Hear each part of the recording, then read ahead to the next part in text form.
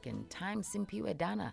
This one titled Felas Azanya. If you've just joined us, welcome to it. Sound Awake is the name of the show. Shayla and Dikumana standing in for Asanda Beta. And we have roughly 26 minutes together, if I'm not mistaken. Let's get into the wellness corner. And this morning we are looking on how to bounce back in life after a divorce. Now, divorce is a difficult process to go through. It's emotionally fraught, and even the most civilized of breakups can have a real mental toll and take a real mental toll on you. I can only imagine a life that you've built that is somewhat intertwined has to now break apart. That should take quite a great deal from you. And joining us on the line to help us further this conversation is Paula Quinsee, who is a relationship expert and an author of the books Embracing Conflict and Embracing No. Good morning to you, Paula. Hi, good morning to you and the listeners. How are you doing? Good, thanks, and you? I am fantastic. I'm excited to be talking about this particular conversation because I believe that anything you've truly intertwined yourself into can sort of take tips from the conversation we're going to have. Most definitely, and it's something that, people deal with on a daily basis. Now, Paula, I wanted to start by, I've never been married before, so this is a very new context to me in terms of conversation, but I can only imagine pulling away from something that you had wrapped sort of entangled yourself into must be difficult. What are some of the most challenging factors of a divorce? Well, obviously there are a lot of emotions involved, and there's potentially a lot of hurt and pain, depending on how volatile the relationship was and whether, who wanted the divorce and who initiated it. But also if there are children involved as well, because, that adds another layer of complexity to it. So some of the common things that people struggle with is, how am I going to cope on my own? What's it going to be like being alone and lonely? How am I going to cope if I'm a single parent now because I don't have that day-to-day help that I was potentially getting from my partner? So I have to do everything for myself now. Some people even struggle to, just make decisions, basic decisions, because they're so used to having to rely or depend on their partner to make decisions when it comes to, daily stuff around life. Now, the first thing that came to mind is a thought process around acceptance, right? Easier said than done, I can believe. However, I think that would be the foundational point. I don't know, please correct me if I'm wrong here. How do you get to this place where you accept what currently stands before you? Absolutely, and that's part of the process. When a relationship ends or a marriage ends, it's almost the same as going through a death. That's the death of the relationship. And we struggle to accept that it's over and that this person is no longer a part of our lives, and we have to let go of some of the dreams and aspirations that we were holding on to in terms of what our future was going to look like and, where we were going to end up one day and old and sitting together on the patio, sharing our golden years together. And so we have to let go of those dreams and those aspirations and accept that that's all gone, and we're only going to be taking away the memories with us from the life that we have shared together. You said memories, and I literally just felt my heart swell a bit because I can imagine that there's this contrast between appreciating what once was versus letting go of what now is. How do you give in to your feelings during this kind of experience? How do you let yourself go and feel everything so as to heal from it? Well, first of all, we're not taught how to be in a relationship with pain. So often we will try and avoid it or numb it by other coping mechanisms. So things like, substance abuse, alcohol, sleeping tablets, pain medication, impulsive shopping, those kind of things. So the most important thing is that we have to allow ourselves the time to grieve the death of the relationship and process the emotions that are going on inside of us, because we'll typically go through an emotional roller coaster. There's some days we may be appreciative because we can see the good that we take with us, but on other times, we can feel angry, we can feel resentful, we can feel frustrated, we can feel a range of emotions, and this is where it helps to go and actually speak to a professional or someone that can help you process what you're experiencing and what you're going through. Now, you made mention of an even, I don't want to say even worse because that would be underestimating what people go through emotionally. So there's a greater complex when they're children involved, right? How do you navigate through a co-parenting system without sort of outrightly imposing your sentiments or your feelings and emotions on the children involved? And this is where it requires being mature adults to be able to, in that moment, put your differences aside, because this is about the children and what's best for the children. And what children need at this very moment is they need emotional stability.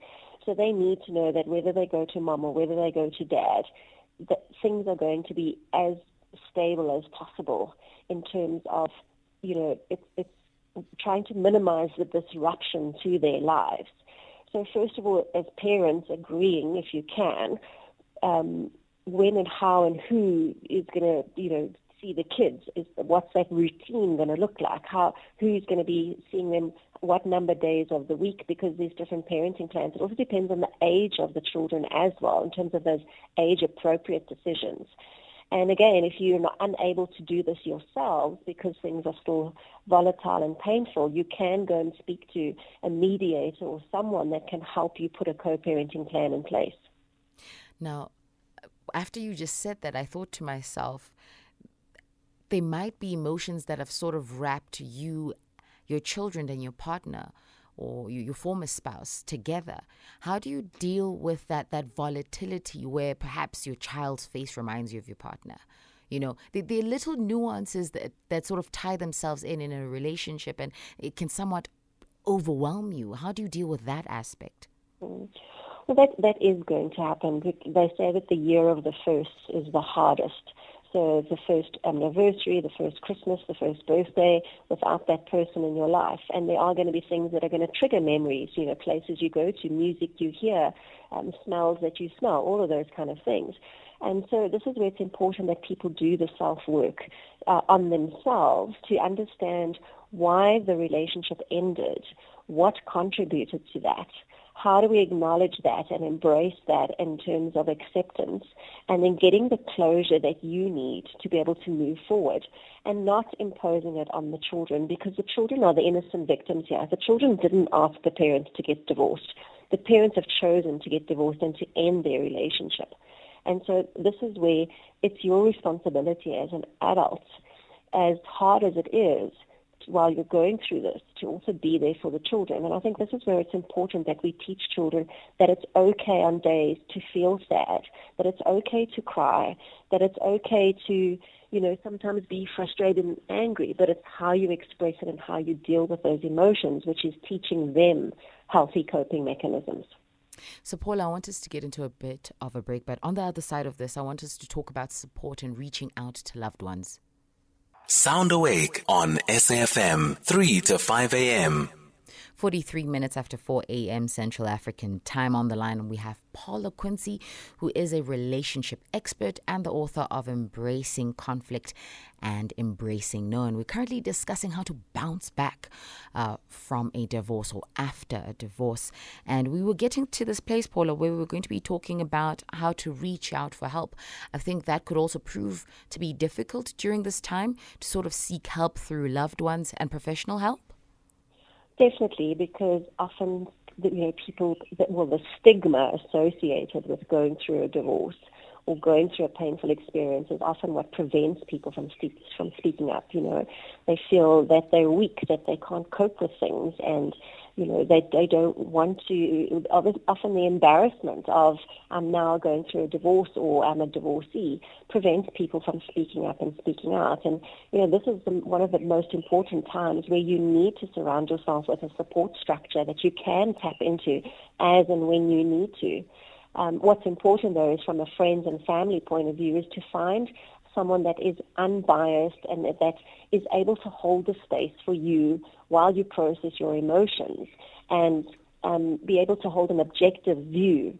Now, naturally, loved ones, we are loyal towards the people that we care about and we love, but it's also about helping people process the situation and their emotions by also looking and reflecting inwards and taking accountability for their role in what has contributed to the relationship ending. Now, I think of the context of loved ones, and I think and perhaps this is not the best way to think of it, is that you also need to connect with yourself. You are your own loved one, so to speak. How do you get to this place where you rediscover yourself and you kind of get to the idea and the understanding that you're now an individual again, by looking through at yourself through self-introspection and other forms of activities that allow you to see self and appreciate self and notice that it's going to be okay after this grievance time period? And this is true. People often struggle with re-identifying themselves and reclaiming themselves and connecting with themselves, because for so long they've been a part of something and someone that they have no idea what they like, what they want to do. They struggle to make decisions on their own, simple things around, functioning on a day-to-day basis, because they've always had someone else to turn to. So this is also where part of the grieving process comes in, and really making time to sit down and redefine for yourself is, what do you want now with your life? What's the kind of lifestyle that you would now like to live going forward? Who is your support structure that you're surrounding yourself with? Maybe it's participating in activities and hobbies and stuff that you've stopped doing while you were in this relationship, and potentially restarting them again to start rebuilding a relationship with yourself. Self-care, self-love, working through those things and, finding a way to rebuild that connection with yourself, and that your needs are important too, and self-care is important as part of this grieving process, and learning to re-identify and reinvent yourself as a single person and or as a single parent. Now, there were two suggestions that I read up online about, one speaking to considering expanding your friend circle, and the other speaking to trying new activities and routines out. Because your life was set in a certain structure, and it almost feels like now there's a person missing because I'm doing the same thing, but it's just myself. So would you recommend those two? And how would you speak to them? Most definitely. Definitely change up your routine, because going to the same places over and over again is going to keep reminding you of what is no longer there. So it is important to change up your environment and change up your routine, and, go to new shops, go to different places where you can start coming into your own self and being your own person. And then definitely, depending on how the friendship circles, there's always going to be people that you're going to lose along the way, not necessarily because they're choosing people, but just by default of the process. So definitely putting yourself into there and creating new social circles is part of what helps you recreate your own identity, and that you have a completely different social circle that is part of the new beginning and the new journey in your life. I think, and just lastly, to slate off the conversation, talk to me about the importance of working with a professional, because I feel like some things need a perspective and a view that's outside you, like perhaps a context where we're playing the blame game now, what is the importance of including a professional to help you walk through this process? So as you mentioned, an outsider will have an objective view. They will be able to hold the mirror up to you in terms of, the blind points, the blind spots. It's very easy to blame the other person for what went wrong in the relationship. The reality is relationships don't break up overnight. They break up over time. So it's understanding what has contributed to that relationship ending and what was your role in it. How did you contribute to that? It's very easy to blame the other person, but what we don't realize with the word blame, the last two letters, M-E, when we blame something else or someone else, we avoid taking responsibility and accountability for our own contribution to the situation. So they can help us see different perspectives. They can help us process our emotions. They can help us understand the steps that led to the breakdown of the relationship, and how do we build a bigger level or deeper level of self-awareness that one day when we step into our next relationship, we will potentially make different decisions and do things differently to get a different outcome and result. I think that slates off the conversation for this morning. Thank you so much, Paula, for giving us more insight and just a deeper understanding of how to walk through this journey. And as I said in the beginning, I believe that advice such as this doesn't only sort of fit in the context of a divorce? Anything that you've married yourself to for such a long time and has proven not to work for you? I think these conversations could also help in that regard. Most definitely. Whatever it is that you're letting go of in your life, there's a closure process that you would need to go through for yourself to get that closure, accept that this thing happened in your life, that it's no longer there, and finding a way to move forward and embrace new things in your life. Thank you again, Paula, for your time. You're welcome. Have a good day to you and the listeners. Likewise. Paula Quinsee, who is a relationship expert and the author of Embracing Conflict and Embracing No, walking us through how to bounce back in life after a divorce.